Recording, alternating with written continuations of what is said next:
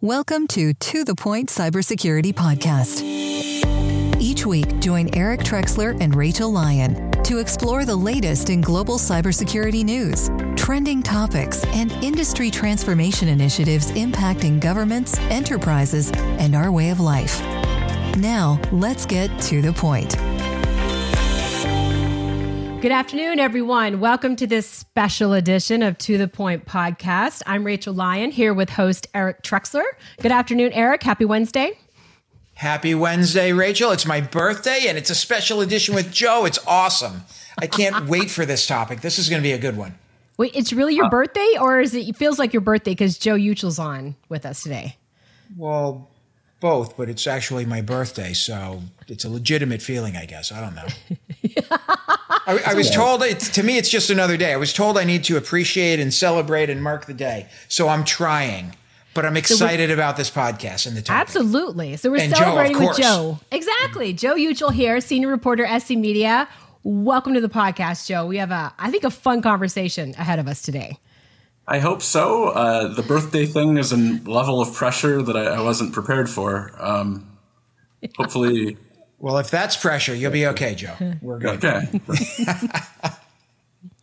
We will be okay.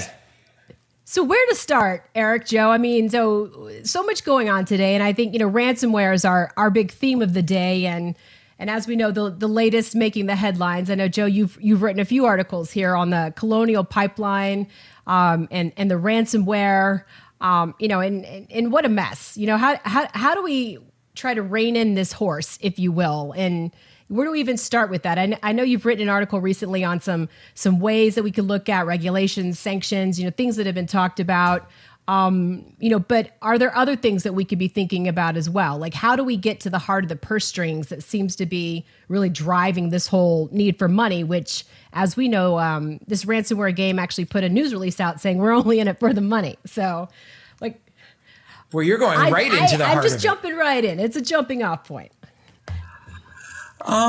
So I think one of the interesting things with ransomware is the policy options are extremely varied, and most of them are discussed in terms of being very detailed complementary packages that you get 5 solutions if you get 1. Right. The solutions that get talked about the most, I think, right now, the one that I think captures the public imagination the most appears to be just outright banning paying ransom. Right. There are a lot of problems with doing that. It may very well be a successful approach, but when you talk about something like banning ransom, it adds a level of penalty to the victims that you might not want to incur. Right. And Joe, you said when you're saying banning ransom, you're actually the payment of. Yeah, some people have suggested that if you force companies to not pay ransom, it will dry up the economy entirely. The downside of doing that, it's very difficult for companies to imagine not existing. I mean, it's difficult to put a company in a position where they're essentially choosing to go out of business. So a lot of people still. Or a government organization, state, local government organization. How do you shut the city of Baltimore down? I mean, there are situations where you absolutely want somebody to pay, like a hospital. You don't want a hospital to close. There are situations where companies will pay and just try to keep it quiet because no company wants to go out of business. So you're adding a level of penalty to you're double. It's a double victimization approach to it. You're adding another thing that if you pay once, that means that the people can extort you multiple times over the same issue because you've now broken a law, and every time you continue to break the law, you've broken a law. Well, and there's double extortion too. They can sell your information even if you pay them and they unlock.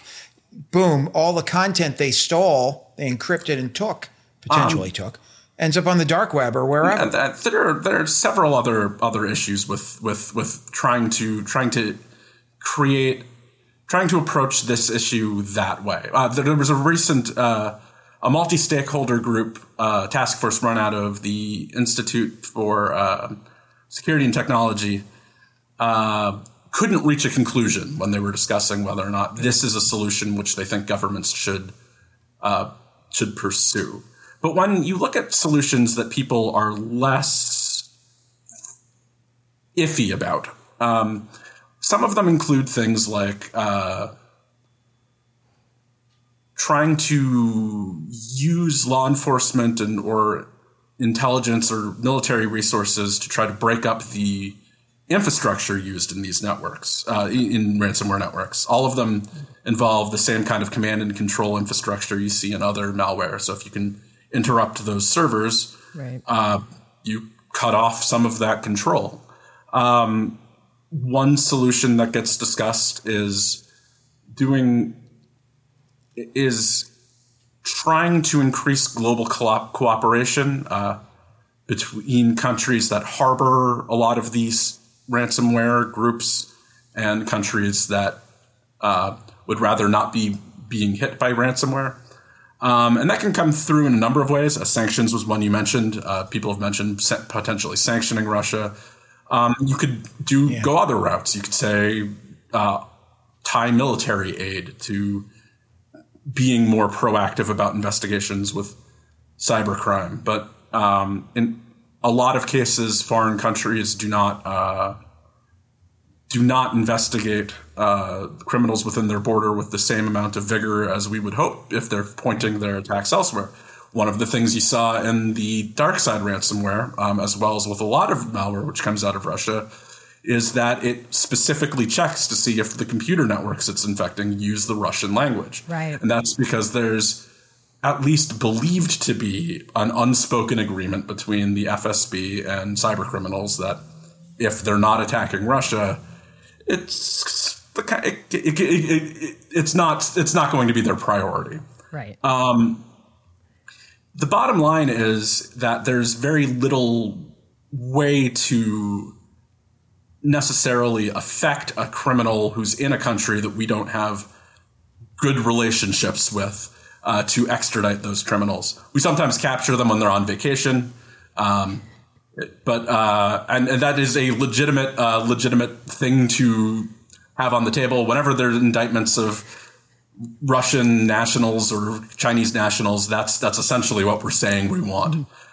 But should the government that they're operating under, who isn't doing anything or isn't doing enough, should they be held responsible? There are not a huge number of ways to do that. I mean, there's sanctions. We can keep sanctioning Russia, but those might have a limited end. There's only a maximum number of sanctions we can put on Russia or North Korea. Right, and Nigeria is not going to sanction Russia, and who cares? Nigeria, so that doesn't work. One thing that you sort of need is a large global coalition who will do whatever you want to do together, so that you can prevent some of the workarounds that that come up through sanctions. But a lot of the solutions that you see to ransomware are avoiding the government and the justice issue in different ways. You see some people talking about, say, modifying how cryptocurrencies are handled, finding ways to intervene in those payments, finding ways to reverse criminal payments, essentially bringing what's sort of a shadow financial system into the normal global financial system. Right. You also see more efforts to try to raise the base cost of intrusions, lower the profitability of using ransomware. Mm-hmm. Because in the long run, ransomware is sort of unique. It is very cheap to produce. Right. It's very cheap to run as an attack. And the results are incredibly asymmetrical to the intentions. Right. It's like with the pipeline. attackers are not necessarily considering that they're not in it to cut off 45% of the oil to the East Coast. They would really just like a payday, but inadvertently they're cutting off oil. Exactly, Joe, right? I mean, it sounds like it never even occurred to them that, oh, hey, we're targeting this pipeline because we want to get paid, but maybe they would shut off the pipeline to mitigate this threat. And it's like it never occurred to them, that release they put out. And then what did they say at the end? Like, we'll be more mindful next time. They'll be more mindful. They aren't even the ones who did the intrusion. It's an affiliate ransomware group. So what they ultimately do is have they sort of lease out the rights to use their ransomware at anywhere you intrude. Right, there's like software. Ransomware as a service. They're basically a software company in some. It's like the people who come to your door and sell magazine subscriptions. Just okay. Similarly annoying. But they don't traditionally have oversight over who gets attacked and who doesn't get attacked. So occasionally you run into situations where ransomware groups will release, we'll say, like, we'll try to not do this in the future. This has happened with hospitals before. There are ways to go too far with this, especially during a pandemic. It's a risk to global supply chains that is also a petty crime. And that's a very tough thing to wrap your head around on all levels. So I have a question for you, Joe, or Rachel. You might enjoy answering this one. The person who, I'm going to say, accidentally targeted Colonial Pipeline. I don't know that they even knew what they were targeting. I'm pretty confident from everything I've seen they weren't going after the OT side of the business, and they had no expectation whatsoever that 45% of the petroleum delivery to the East Coast of the United States was going to be shut down. What do you think happened to the individual who brought the heat of the United States government, DHS, FBI, declares a state of emergency here? What do you think happened to that poor individual who made the mistake of, hey, I'm just running a script to go after, to make a couple $1,000,000 here from a company? Boom. The United States is aiming at them. NSA is looking at them. I can't imagine how you slept that night. Well, it might not be the worst mistake somebody has made with ransomware so far appears to be WannaCry. And that's going back a few years, but there's no reason. It's unlikely the way that was set up in terms of they wanted all payments via email. So, I mean, they were anticipating being able to handle these things one at a time. There was no reason. It did not appear that they thought it was going to get out of control that fast. It was poorly designed. There were a number of, and they appear to have been working for the North Korean government. So if there is one person to worry about the effects of screwing up a ransomware campaign, it's probably it might have been WannaCry guy. But maybe. Yeah. I heard in North Korea they executed a conductor, I guess, last week. I didn't even read what he did. So this is up there though. Like, whoops, we pissed off the president of the United States and most of their government agencies. If you are a low-level criminal, if you're working for organized crime in Russia, that might not be your first concern, is whether people in the United States are upset with you. Right. We are big and frightening, but not to not as much to an individual who is outside of our grasp. Because there's no. I'm looking at it a little differently. I'm looking at it more as you just brought attention to everything we're doing, to everything we're about. The world, we're on the world stage right now where we don't want to be. We just want to quietly operate under the cover of darkness. And boom, you put the spotlights on us because you targeted a pipeline by accident. It's true. I mean, it does seem like that would not be that's certainly, you don't want to accelerate the process of creating strategies to stop the business that you're in. Exactly. Well, or come after But you. at the same time, DarkSide has been incredibly visible in the past. Like you said, they put out a press release. They talked to the media. They are incredibly comfortable. Just it's not the kind of thing. They're not the kind of criminals that you expect in the United States who are trying to stay entirely hidden. Here's my perspective. I don't think so. So we know President Biden was briefed on Saturday morning about this. I suspect DarkSide's never been briefed to the president before, specifically. That's where it's like world stage. You kind of came out of the shadows, and I'm not sure you wanted to do that when you're skimming your millions off the top. You certainly don't want to be in a scenario where the president is going to send Cyber Command on a criminal mission. To try to intervene on something that's. You don't want to once you become a national security threat, there's a different level of attention and a different level of and your host nation now has attention on them, which I'm sure is less than favorably looked upon. Right? You would imagine so. I'm not sure. I'm not sure how Russia is. I'm not sure how you tell the difference between the relationship between the United States and Russia before something goes wrong and after. That isn't a relationship they've tried particularly hard to maintain and foster. Yeah, I get that. I just, sometimes for me, it's like, we just didn't need this. It's almost like when your kids do something stupid and you have to deal with it and you're having a business. It's like, look, I just, I didn't need Biden all over me right now and NSA escalating and Cyber Command looking at, how are they going to deal with this?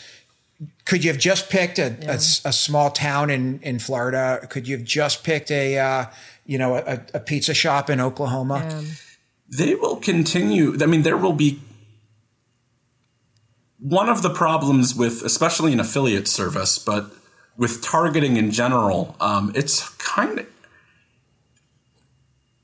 There are a lot of well-documented mistakes in targeting that get made. A lot of times when you see ransomware that attacked, say, medical institutions, not a lot of times, but there have been recorded instances where medical institutions were attacked by accident because they thought they were educational institutions, like ones that are attached to universities. Having never targeted one of these campaigns myself, I can't really speak to it, but I get the sense that it's not the precision science on all levels all the time that you might hope. That they're not necessarily doing a full threat. No one's anticipating that they're going to do a full threat analysis. Fully appreciate what's going to happen after they deploy something.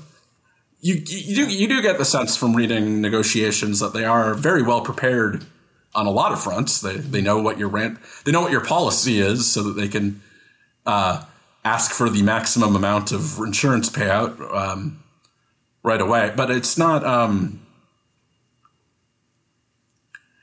I don't know if this. I don't know. I can't speak to whether this is how precise it's reasonable to expect them to be. Because it's, what did we see with was it SolarWinds, right? It was kind of a spray and pray, kind of let's cast a wide net, see what we get, and then start figuring out the whale targets that we got, and go after those. It was kind of like that-ish. Well, that I don't know. I don't know what a lot of times with ransomware, you see people purchase access to specific systems. Mm-hmm. That there are multiple phases in that kind of economy where there's one group of people doing the physical breaching, one group of people buying the access to post to put in the malware. I don't know that this was a spray and pray kind of issue. Mm-hmm. And especially with an affiliate program, since there are many different actors who are operating on it, I don't know what's normal for the group in general, and I don't know what's normal for the specific person who was leasing the ransomware from the group. But I also, I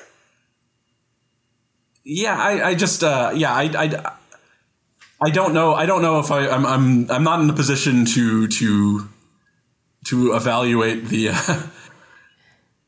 to do like a draft night evaluation of the quality of the ransomware prospect. Right, the targeting. Right. So Joe, let me ask you a question, and Rachel, I'm interested in your thoughts here. What if it ended in significant loss of life? It was a mistake, criminal group going after a couple $1 million of money. We almost talk about it like it's petty crime, right? Not that serious. It's not on the same level as nation state attacks. What if for something happened that killed 100 people in America? How do we think about it differently? It was an accident. Well, we didn't really target, they probably didn't target. That wasn't their intention, but it's not money anymore. Now it's somebody, a criminal group, state authorized, state, the state's looking the other way, reaching into our country, and I don't know, something happened in a hospital and all of a sudden the medical systems, people died. Do we think about it differently? Is it more serious? You'd hope that in terms of, you would hope that the more severe the outcome, the more seriously it will be taken on a global level. At the same time, you sort of hope that we will reach some kind of stasis where the enterprise in general is being treated like that, where we're more able to, where it won't take the bad outcome to look into the prevention. I phrased that badly, but like you want to get to. You don't want to, in order to successfully reduce ransomware, we're going to need systems in place that exist and take seriously instances that don't result in the loss of life or result in a cutoff of petroleum to the East Coast. It's going to need to be, the bar is going to have to be lower, not higher, for us to be disturbed in order to successfully address the problem. But we're not that disturbed today. Like, we're kind of okay with it as a society, I think. We're not doing a whole lot. I think it's different in the United States. It might be different for the United States than in other countries, just solely based on our time zone of all things. With WannaCry and NotPetya, we were sort of spared because we were the main, because the attacks could be cut off. The attacks started on European time, not on American time. And by the time we woke up, a lot of it had been stopped. But if you had lived through NHS in the UK having to shut down hospitals, or if you were in the Ukraine where a substantial number of industries entirely and businesses went bankrupt, you've seen a much more robust range of damage that ransomware can cause. In the United States, we haven't really had that same scale of damage, and we do a bad job in general converting what the equivalent of the financial damages to companies would be in terms of physical damage. Right. If you look at the one time I went through the reports for public companies, and losses from WannaCry were about the same as a medium-sized hurricane hitting the United States. And that's, while you don't get the same loss of life and you don't physically see devastation, and I don't want to minimize either of those things. Right. The chance for ransomware to be devastating and significant, to shutting down a factory for a week or a port for a day is a substantial financial impact that has a substantial ripple effect to the people who are involved. It's hard to translate that into. It's hard to feel that. It's hard to see what that did. Right. The way that it is with other types of crime. No, you're right. I was just trying to look up, like with WannaCry, FedEx was impacted pretty severely. Like we're talking tens of, if not hundreds of millions of dollars, as I recall. Maersk, same thing. Mm-hmm. But I like what you said. I don't like it, but I agree with you. We kind of wrote it out like it was a mid-sized hurricane or maybe even a small one. And I don't think the government even got involved. Like FEMA wasn't activated or anything else. They just dealt with it.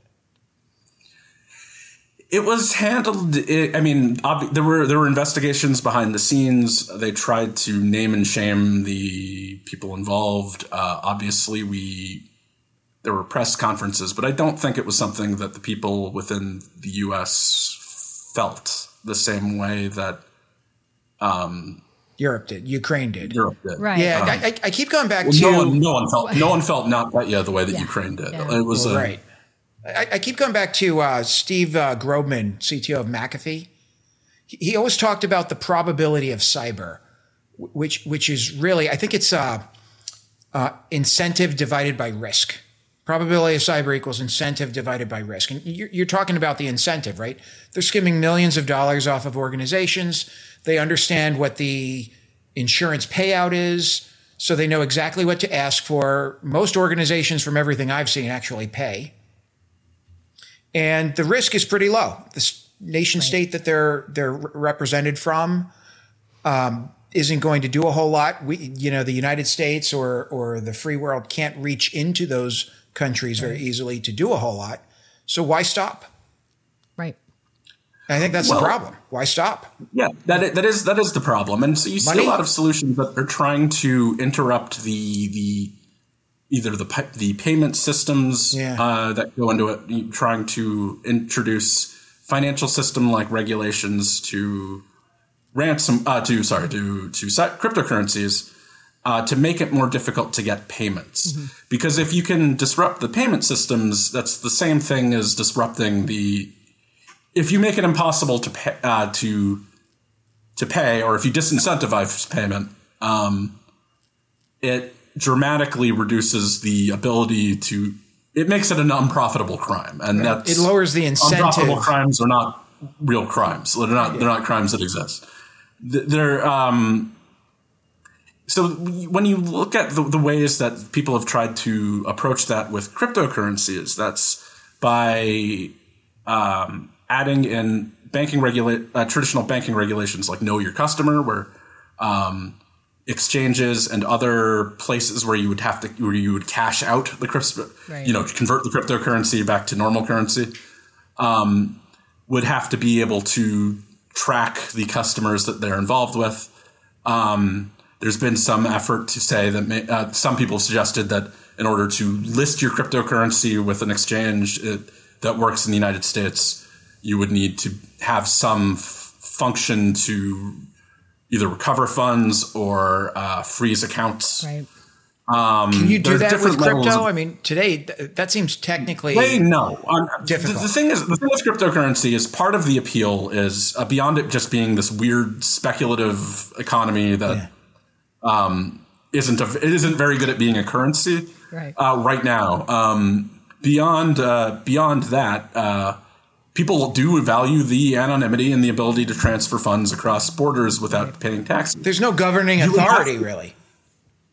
By design. The government, the governing authority are a bunch of people who own the currency and would have to vote for it to be changed. Like and I'm saying until it's changed, there's really, part of the design is that distributed nature.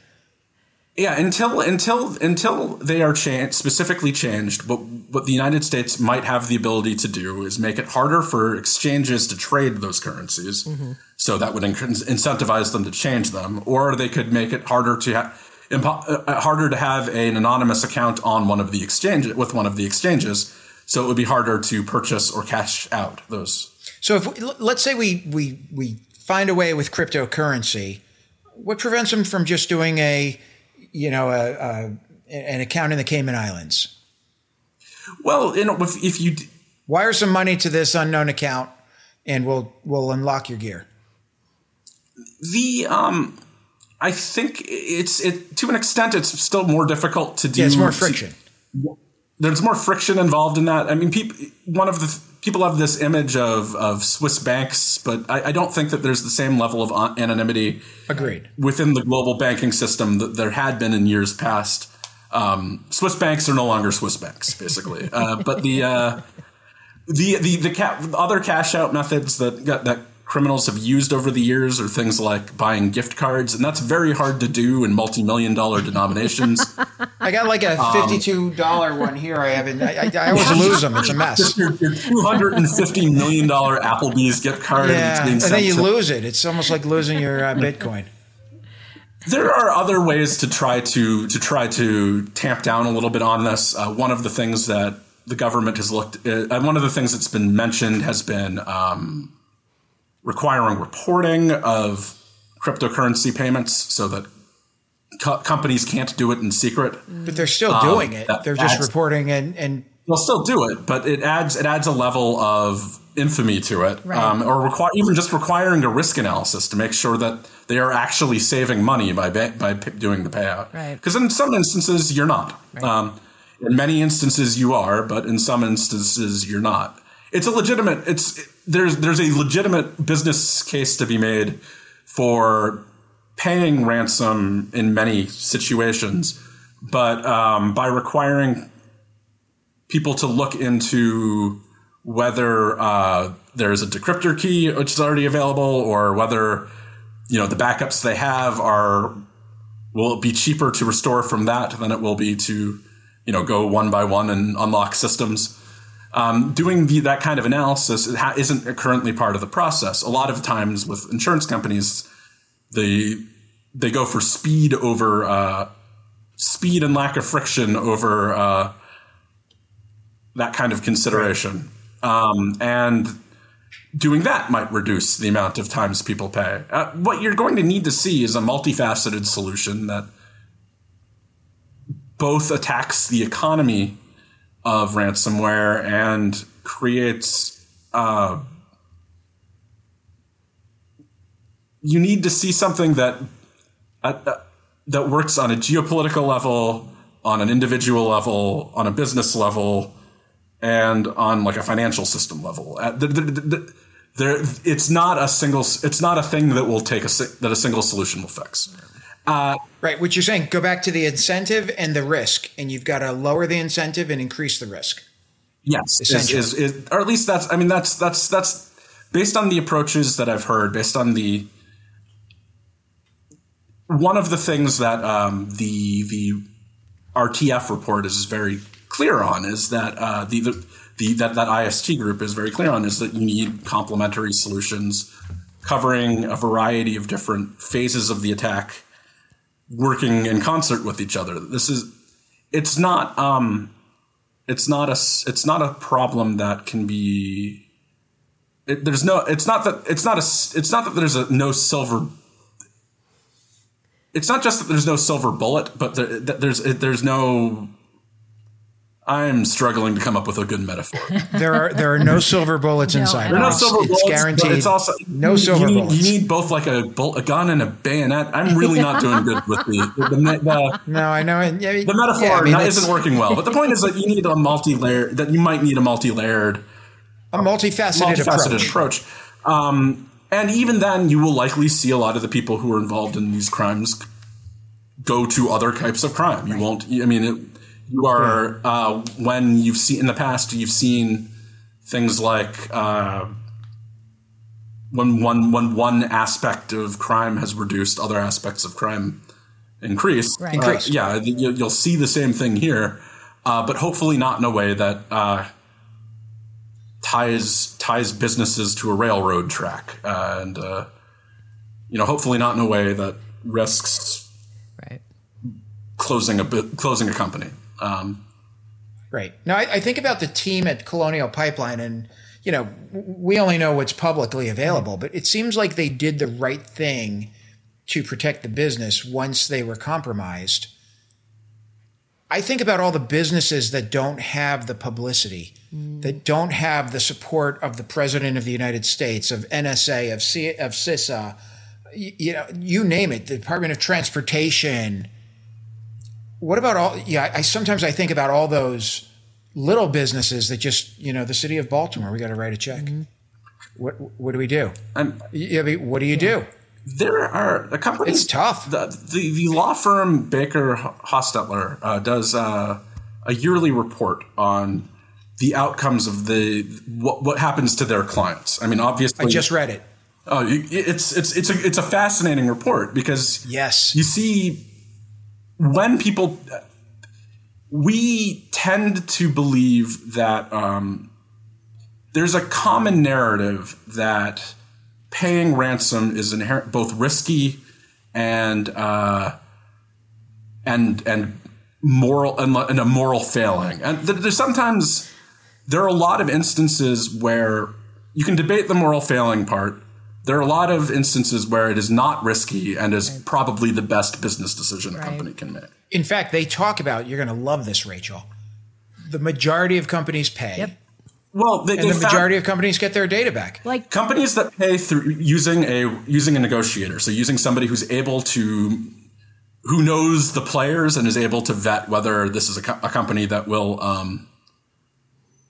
vet whether it's legitimate. Vet whether they will give you your data, give you the key back. A legit hostage negotiator. A legit negotiator. About 98% of the Baker Hostetler clients use one of those, and about 99% of them retrieve their data. I believe I have. Think about that, Rachel. It works. Well, it works. It does work. I'm going to tell you to pay me or you'll lose everything. You say, well, okay, you pay me and you get it back, and I go do it to the next person. There are considerations that need to you do need to consider that if you pay, you encourage other payments. You encourage the crime to continue.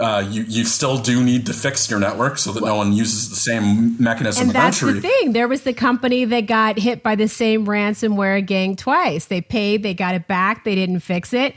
The gang poked around. Hey, the door's still open. Got them again. They had to pay ransomware twice. The door is always open. I can go here. I can go there. Exactly. You'll always be able to get in. One of the things that the RTF report suggests is RTF, the Ransomware Task Force, the Institute of Security and Technology Group. One of the things that they suggest is coming up with a fund to help restore companies that don't pay. So to provide some financial incentive not to pay and make it easier and take the incentive from the attacker. Yeah, take some of the incentive to immediately pay away, or at least it changes the economics of. It changes the demand. But that almost takes the incentive to protect yourself and lowers that incentive. Which is, it's like insurance. I'll be okay. It might need to be something that would be done in concert with raising regulatory levels of increasing the regulation, bare minimums of cybersecurity. That might be something that needs to be done anyway, even without it. It's every time. It's a whack-a-mole game. There are anytime you increase the involvement of either law enforcement or the government in trying to prevent it, you disincentivize people from protecting themselves. And anytime you incentivize people to protect themselves, it's just one of those promoting things. The activity. You need multiple. It's something that most people believe you need multiple layers to accomplish. It's a hard problem. So Judge, you've spoken with people at the policy level. You've spoken to people on the attacking side, on the defending side. Are you hearing a lot of organizations really step up their game in protecting themselves, or are they just like, look, it's whack-a-mole. I'm going to do what I'm going to do, and if we get hit, we'll deal with it when it happens. Right. I think one of the things with businesses is it's a wide and terrifying tapestry of stances towards cybersecurity. You obviously, when you look at some of small businesses, businesses that are very concerned with growth oftentimes neglect cybersecurity. It's not one of the you don't tend to see a cybersecurity guy in the first 5 hires of a company. Like, it's not the first concern that you have. There are certainly companies that are better situated to handle an attack than others, but companies that are good at evaluating risk will know that this is a risk, and it's a fairly substantial risk, because it's not just a risk of the paying of the ransom that you have to pay. It's a risk of the factory floor maybe shutting down, sending your employees home for the day, bad press, potentially having files leaked. Who knows? I mean, even depending on in some instances, it might be a cover for a different type of attack. Right. And who knows when, even though most people receive a key, even though almost everybody received the key to retrieve their files again in that law firm report. Yeah, the study. You don't want to be counting on someone else's ability to code a decryptor when it's your files. Like, you don't want to be in the situation where you're hoping that someone else is capable of, is just even technologically capable of solving the problem they've created. Well, let's take it up a level. If I'm Russia, if I'm China, some of the great disruptors out there who like the United States to be disrupted so they can do what they want to do. Like, what a great next example here where if I want to, I don't know. If I want to do something against my population and I don't want it to be on the front page of the press, I'm going to have the dark side boys in my backyard go and hit another pipeline next time. Or I want to invade the Ukraine. Boom. Hey, dark side, go kick this off on May 12th. That is essentially what happened with Sandworm, with the NotPetya attack. Well, exactly. NotPetya. Yeah, exactly. It was a massive It was, by some counts, the largest cyber attack in history, and was disguised, was put on under the guise of a ransomware attack. It presented as a ransomware attack, and that is yet another reason to try to solve the problem. If you can eliminate a lot of the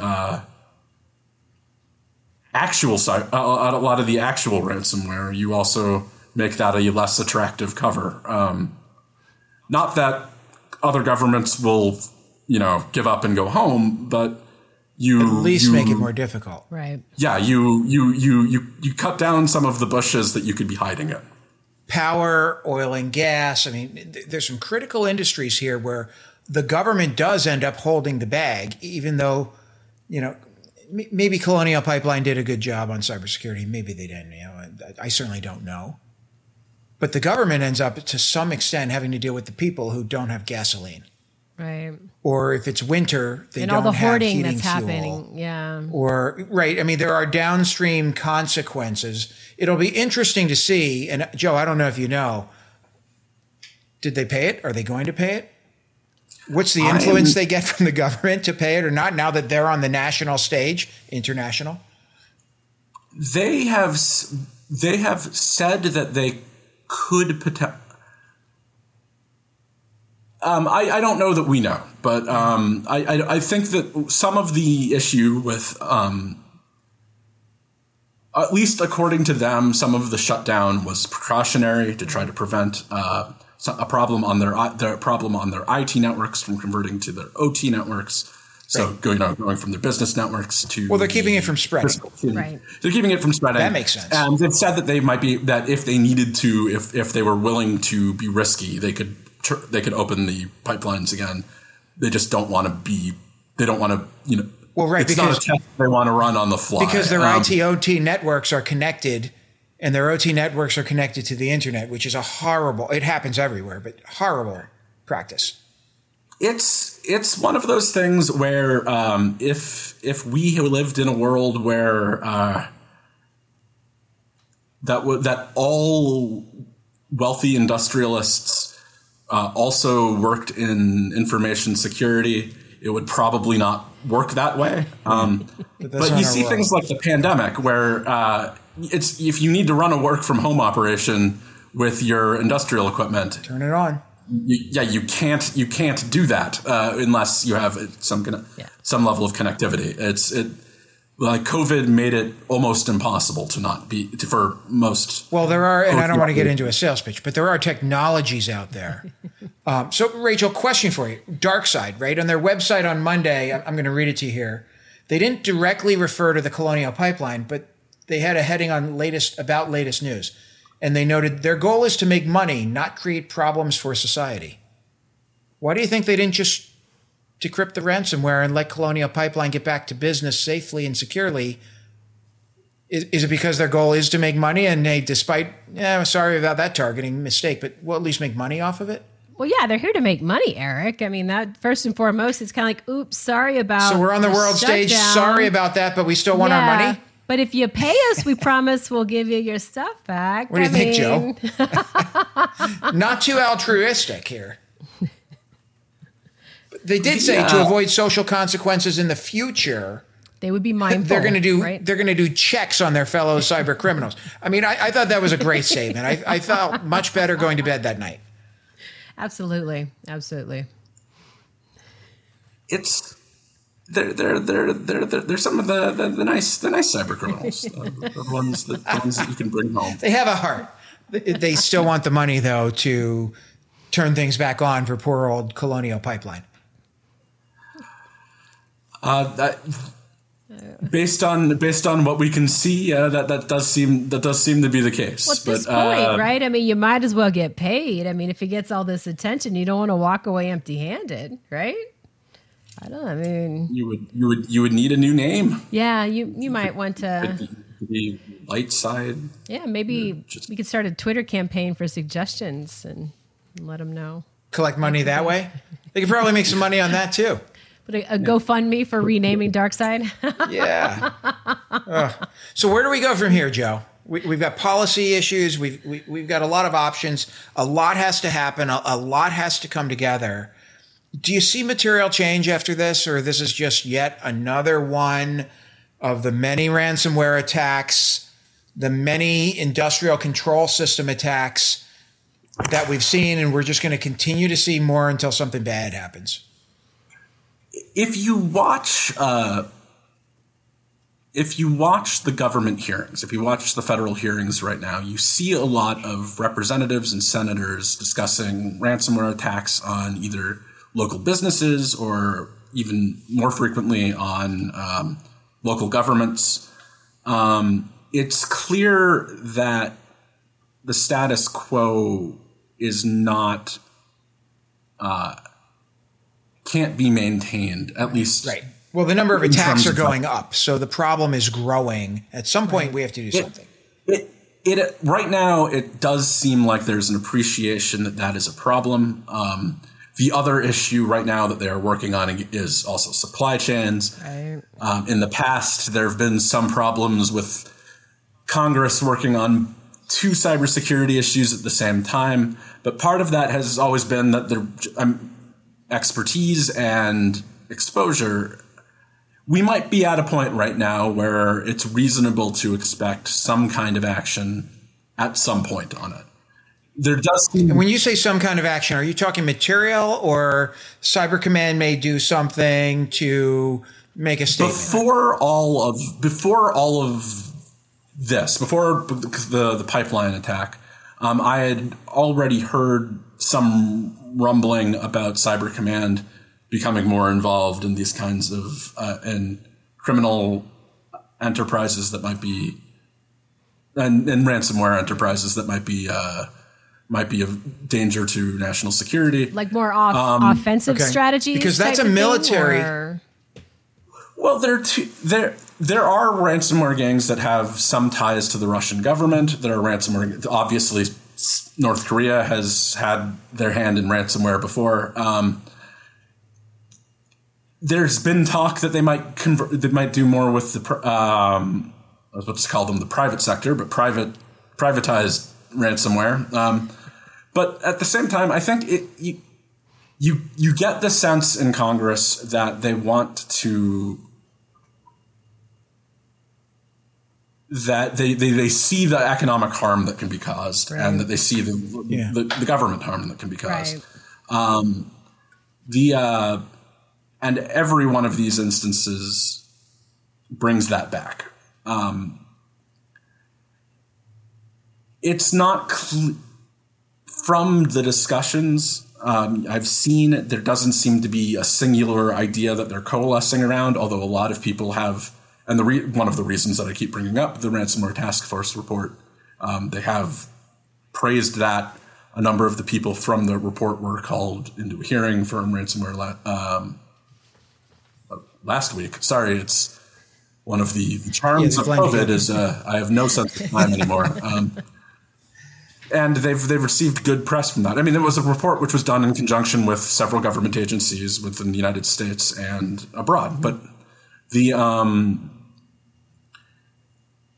it seems like there's an appreciation that this isn't a theoretical problem right now. And that's almost always the start of something better. Right. In the past, I mean, certainly after Equifax, we didn't see the massive changes that people expected. After the Russian attack on the elections, we didn't see massive changes. So who knows? Right. But this is there's reason to be optimistic from a policy standpoint, at least. And I think that there's even more reason to be optimistic from a businesses understand that there's a problem that they might want to stop standpoint. Hopefully between the two of them, between all of that, there's a good solution that comes out of it. Yeah. We certainly need to do something. We're trending in the wrong direction. Yes. Okay. I know. Rachel, no concrete answers here. Lots of options.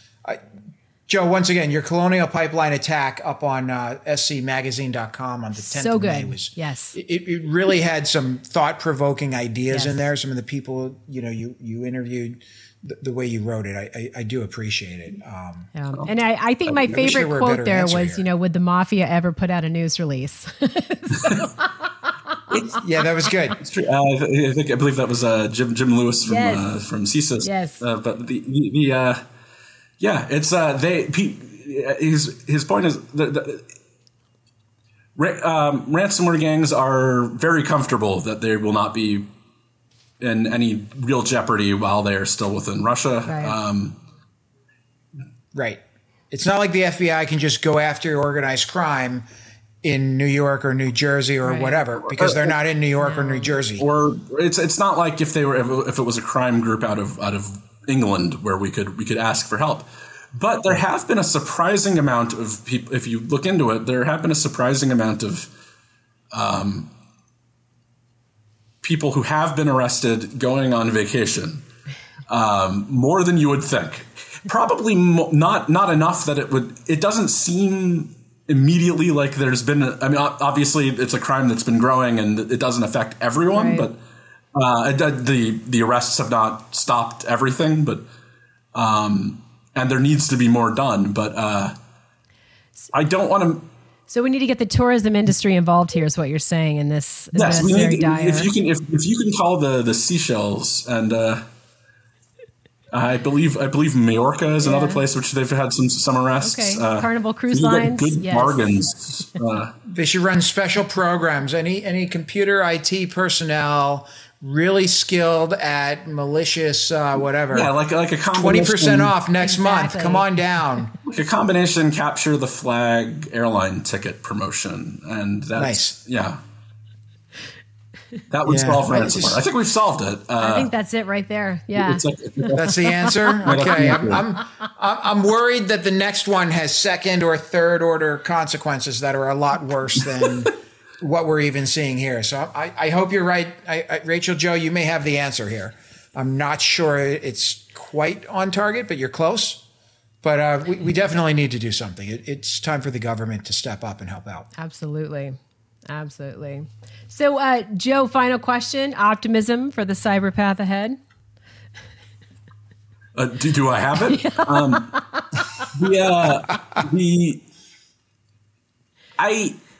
There are so many ways that things have gotten better since I started covering this that it's hard not to be optimistic. Right. There are a lot of ways that things have gotten worse. Sure. When I started covering cybersecurity, if I didn't show up, no one would notice. That's not really an option now. Right. Like there's enough going on that it's so critical to our lives. Yes. It's embedded in every facet of our livelihood. There was a time when everything we were writing about was like, this is a thing that could happen soon, and we've reached that soon. Right. It's everything that we were writing about as an option is now happening. Exactly. And we're reaching the point where things that we weren't considering happening are happening, and that's and that might have been 2016 when that started. I mean, things have gotten better even as things have gotten worse. Right. But the things that have gotten better are things like awareness of that there is a problem, yes. And the desire to spend money to fix it. Right. And those are kinds of things that seem like a good foundation to. Right. Worst case scenario, I'll still have a job in 15 years. So. Yeah, that's not a great situation. No offense. I'd love for all of us to be unemployed and employed in a different industry. My very employment is a sign of failure. As is mine. What a depressing. Isn't it great? Okay, on that happy note. Wow. Wow. Joe, way to close the show out today. Here's to hoping I'll be unemployed. Yeah. No, it's a kind of, it's a problem that will obviously always be there, but I don't think it's no longer just a problem that you see in.